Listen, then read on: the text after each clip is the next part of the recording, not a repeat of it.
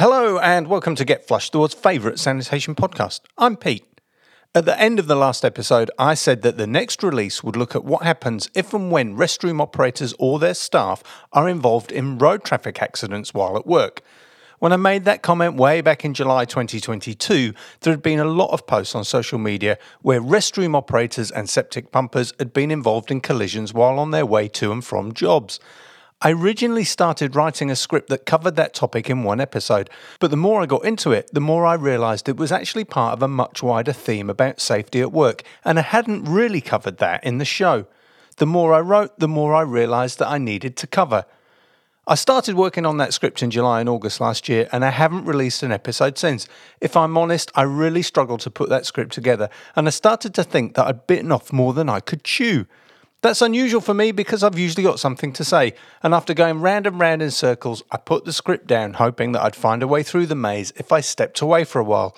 Well, a week turned into a month, turned into 6 months, until finally, here we are, ready to pick up the pieces and put them into an order that I hope will make some sense. I'd like to thank everyone who messaged or called while I was away to check that I was okay and tell me that they missed Get Flushed. I'm fine and I'm back. If you're a long-time listener, you may have noticed that I've tidied up the show. I've removed some of the old ads, organised the episodes in consecutive numerical order, and got rid of the seasons. That makes admin a little bit easier and hopefully allows you, the listener, to find your way around the back catalogue more easily.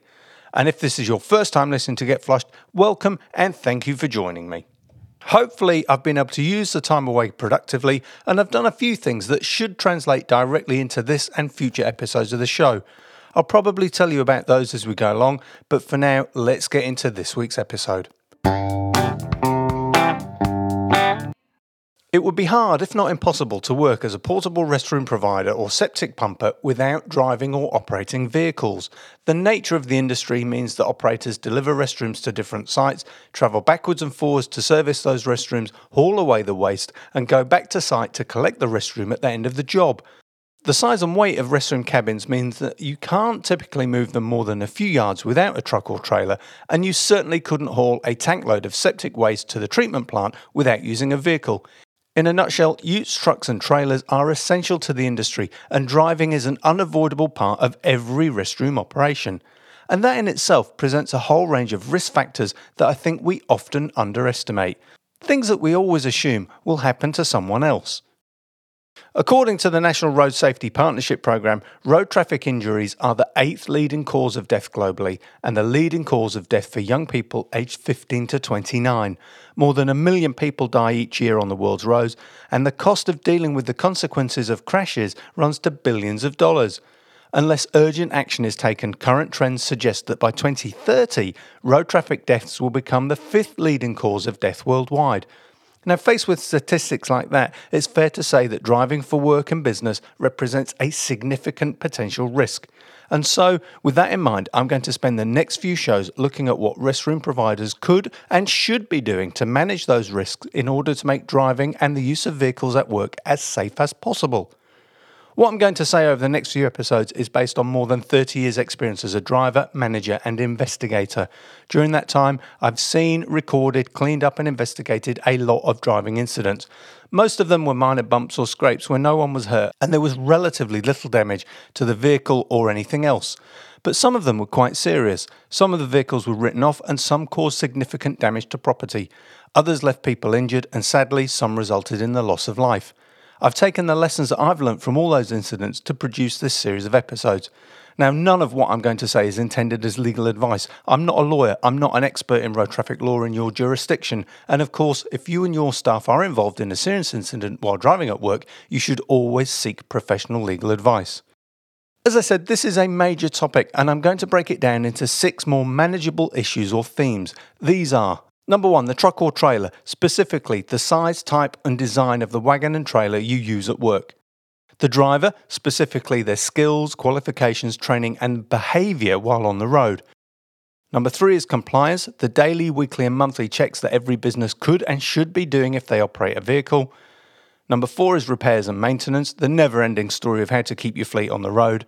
Number 5, accidents, or more precisely, what to do when an accident occurs.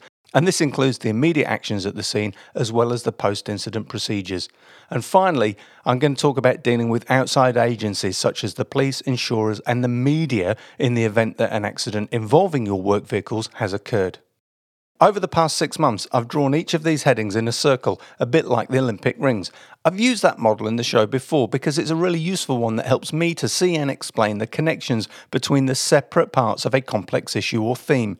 And as I've added the meat to the bones, it struck me that changing one dimension here will have a direct and possibly indirect effect on some or all of the other components. For example, if you buy a bigger truck, you'll need to make sure that your driver holds the correct license and has the correct skills to drive it. I won't say any more about that right now, but hopefully I'll be able to tease out those details and fit everything together in a way that makes sense.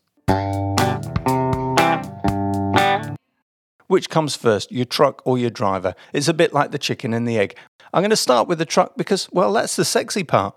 Who doesn't love a great big shiny rig with all the bells and whistles, especially if your company's name and logo is in letters a yard high along the side? People with an interest in portable sanitation can generally spot a sanitation truck a mile off. They develop a spider sense that makes all the hairs on their neck stand up whenever they're within half a block of a fellow pumper. Even in peak hour traffic, you'll be able to pick out a single pumper truck 4 lanes over a mile ahead. You'll spot the bucket dangling off the outflow valve, the yellow hose strapped to the side of the tank, or the bag of blues tucked up against the headboard. In my city, there are 20 or so portable restroom providers. I can spot them a mile off, and I can tell you that not one of them uses the same make, model, design or size of truck. Some use an integrated truck where the tank is permanently fixed to the chassis and the vacuum pump is powered by a power takeoff or PTO. Others prefer a skid-mounted or slide-in tank that's strapped or chained to the deck with a petrol-driven donkey motor to power the vacuum pumps and a 12-volt electric pump to provide fresh water. Some use a purpose-built truck, others have repurposed trucks they already had in their fleet, and one operator even tows his slide-in tank on a tandem trailer behind his ute. I've driven a lot of different sanitation trucks, and yes, some of them were really good. They were great-looking trucks, well-designed, easy to operate and properly equipped. But a lot of them could have been better, and well, 1 or 2 were absolute dogs that I wouldn't wish on my most fierce competitor. What made them so bad? Well, often the deck's too high, the tank's poorly positioned so the valves and hoses are hard to reach. Sometimes there's not enough storage so the driver has to cram everything in the cab, and other times people have chosen a truck that's just not right for the job. It was too big for jobs on hills or in the city, or too small for jobs out in the sticks, or it didn't have the capacity to carry the weight of the full load in the tank. The bottom line here is that there is not an industry standard. There's not a one-size-fits-all bespoke design for portable sanitation trucks and tanks. If you've bought or joined an existing business, you're probably making do with whatever the last guy had. And there is one school of thought that the best vehicle for the job is the one you already own. You know how it works, you know how much it can carry, which means you know how many toilets you can clean before you have to dump. And you'll probably know its quirks and peculiarities, like you need to turn over on half choke if it's cold, or it won't start if you press the throttle before it fires. But if you do get the opportunity to buy a new truck, either brand new or second hand, either to start your business, replace an older truck or expand your fleet, my sincere advice is to seek advice. Spend some time on this, do your due diligence, research as many options as you can, talk to the dealers, talk to your competitors, visit the trade shows, look on Google for reviews. Involve your drivers and technicians, the people who are actually going to drive and use the truck. If they're already driving a truck, ask them what they love about it, what they hate and what they'd change. Don't treat this as a casual chat in the yard. Set some time aside to discuss this properly. Give your people time to think about it, and if you need to, bring in someone who can help them express their views. Most importantly, listen to what your drivers say. The absolute worst thing you could do is ask for their opinions and ideas, and then buy something that represents the complete opposite of what they said. Okay, you may not be able to get everything they ask for, especially in the current market where options are limited and lead-in times for a spec to order could take up to 18 months. And you may not have the budget to get everything your staff want. If that's the case, tell them. They'll appreciate your honesty. When you do map out the specification for your next vehicle, base it on what you plan to be doing in 2 or 3 years' time, not what you're doing yesterday or today. Plan for future growth. If you currently have only 40 restrooms, you don't need a behemoth.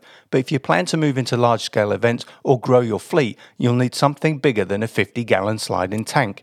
If you get this right now, your truck will most likely give you many happy years of fruitful service in return. On the other hand, a poor decision at this stage will definitely come back to haunt you. I've seen procurement decisions made by desk-based clerks at head office, people with flash job titles but no practical experience in the field. You find yourself on the wrong end of that situation and you'll end up with a lemon. I love driving and it's one of my true passions in life. I've been driving for over 40 years. I started on tractors at the local farm when I was a teenager, got my car licence when I was 17 and my motorbike licence when I was 22. I've got a truck licence with pretty much all the endorsements, and I've driven as many different makes and models of pickups, utes, light trucks, heavy trucks and motorcycles as I can imagine. I've driven 4-speed manuals, split gearbox trucks, road rangers where you need to double declutch to change gear, full automatics that do everything except steer, and semi-automatics that take so long to select the right gear that your whole life flashes before your eyes before you move away on a roundabout. Now, I'm not going to pick out any particular makes or models to recommend or tell you to avoid, but in my opinion, some manufacturers produce vehicles that are simply much better to drive than others. I've come across 4 different types or sizes of trucks, and these are pretty general classifications. It's my way of describing the setups I've seen or used, and it's not meant to be a definitive list. But if you're using something different, come on the show and tell me all about it. The first one is a pickup or ute with a sliding tank or maybe even a trailer. Typical examples would be a Ford F-150 or a Dodge Ram. The second is a small city truck, less than 6 tonnes, something like an Isuzu Elf or Nissan Atlas. Third is a mid-sized truck, probably with a gross vehicle mass of 8 or 9 tonnes, something like an Isuzu N-Series, Hino FD or Fuso Canter. And lastly, heavy trucks that can weigh up to and over 18 tonnes and are usually run as a tank wagon capable of carrying 10 or 20,000 litres of waste. Models I've driven here in New Zealand are the Volvo FM or DAF 75. If I was looking to buy a brand new truck, 2 of the factors that would influence my decision in the current market are price and availability. In one of my previous episodes, Justin Lee spoke about some of the options you can consider when making a capital purchase for something like a vehicle. I know some operators like to own their vehicles outright and others like to lease. Either way, you should always shop around for the best deal. You might prefer to use the same broker you've always used, and if that's the case, that's fine. You've already got an established relationship, you trust them and they know your business.